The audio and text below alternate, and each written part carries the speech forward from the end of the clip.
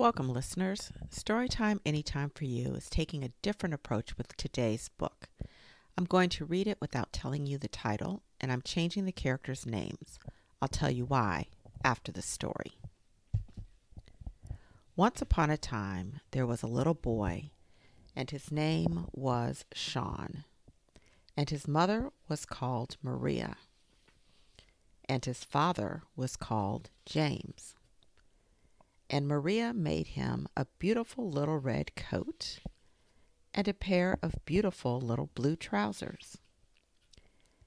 And James went to the bazaar and bought him a beautiful green umbrella and a lovely little pair of purple shoes with crimson soles and crimson linings.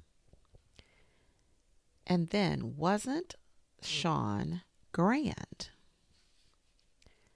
So he put on all his fine clothes and went out for a walk in the jungle.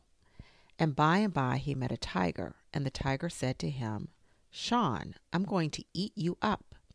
And Sean said, "Oh, please, Mr. Tiger, don't eat me up, and I'll give you my beautiful red little coat."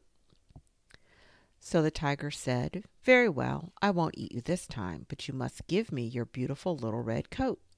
So the tiger got Sean's beautiful little red coat and went away saying, "Now I'm the grandest tiger in the jungle." And Sean went on, and by he met another tiger, and it said to him, "Sean, I'm going to eat you up." And Sean said, "Oh, please, Mr. Tiger, don't eat me up, and I'll give you my beautiful little blue trousers." So the tiger said, "Very well, I won't eat you this time, but you must give me your beautiful little blue trousers." So the tiger got poor Sean's beautiful little blue trousers and went away saying, "Now I'm the grandest tiger in the jungle." And Sean went on, and by he met another tiger, and it said to him, "Sean, I'm going to eat you up." And Sean said, "Oh, please, Mr. Tiger, don't eat me up, and I'll give you my beautiful little purple shoes with crimson soles and crimson linings."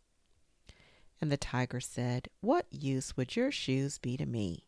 I've got 4 feet, and you've got only 2. You haven't got enough shoes for me." But Sean said, "You could wear them on your ears." "So I could," said the tiger. "That's a very good idea. Give them to me, and I won't eat you this time." So the tiger got poor Sean's beautiful little purple shoes with crimson soles and crimson linings and went away saying, "Now I'm the grandest tiger in the jungle." And by Sean met another tiger, and it said to him, "Sean, I'm going to eat you up." And Sean said, "Oh, please, Mr. Tiger, don't eat me up, and I'll give you my beautiful green umbrella." But the tiger said, "How can I carry an umbrella when I need all my paws for walking?" "You could tie a knot on your tail and carry it that way," said Sean. "So I could," said the tiger. "Give it to me, and I won't eat you this time." So he got little Sean's beautiful green umbrella and went away saying, "Now I'm the grandest tiger in the jungle." And Sean went away crying because the cruel tigers had taken all of his fine clothes. Presently he heard a horrible noise that sounded like grrr, and it got louder and louder. "Oh dear," said Sean, "there are all the tigers coming back to eat me up. What shall I do?" So he ran quickly to a tree and peeped around it to see what the matter was. And there he saw all the tigers fighting and disputing which of them was the grandest.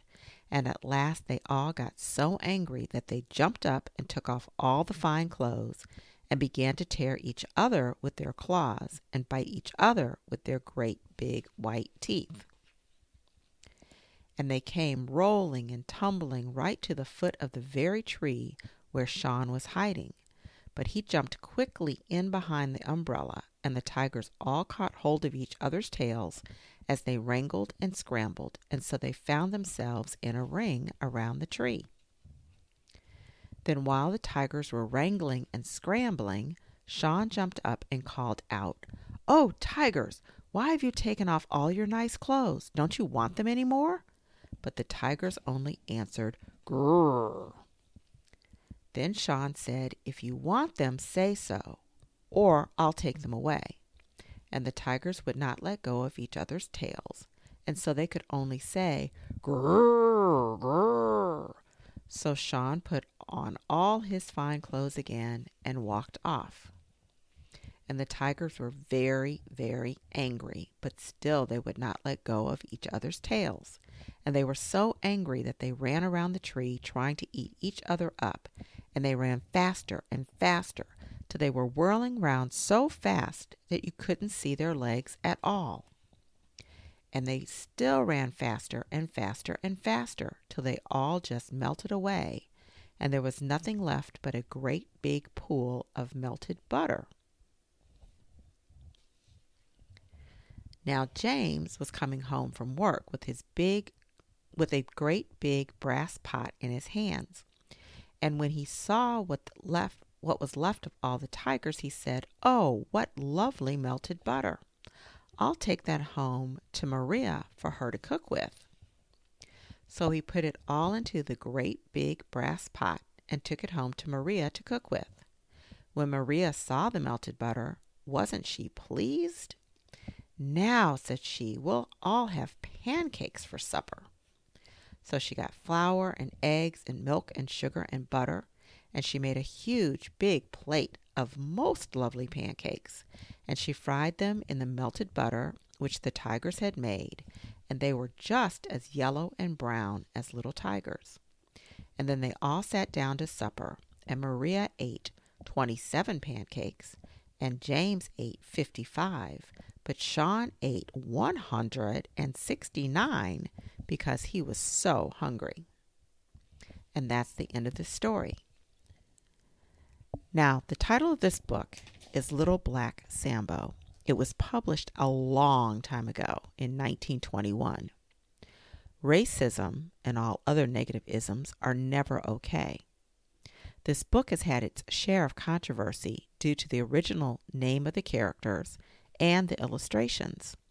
Before deciding to read this, I read the publisher's note, and it made a difference.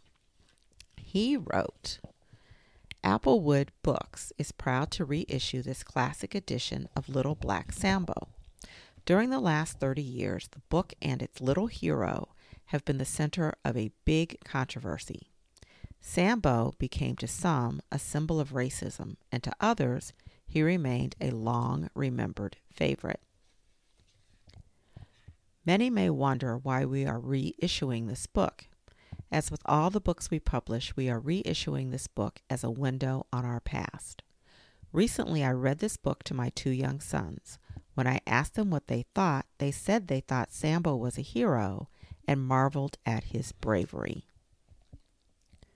Now that you know a bit more about the book, did your level of enjoyment of it change in any way?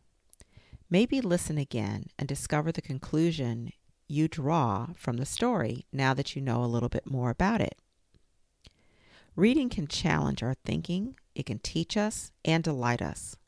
That's why Storytime Anytime for You encourages you to keep reading. The more you read, the more you learn, and the more it helps you become the person you're destined to become. Until next time, please take care, and as always, please keep reading.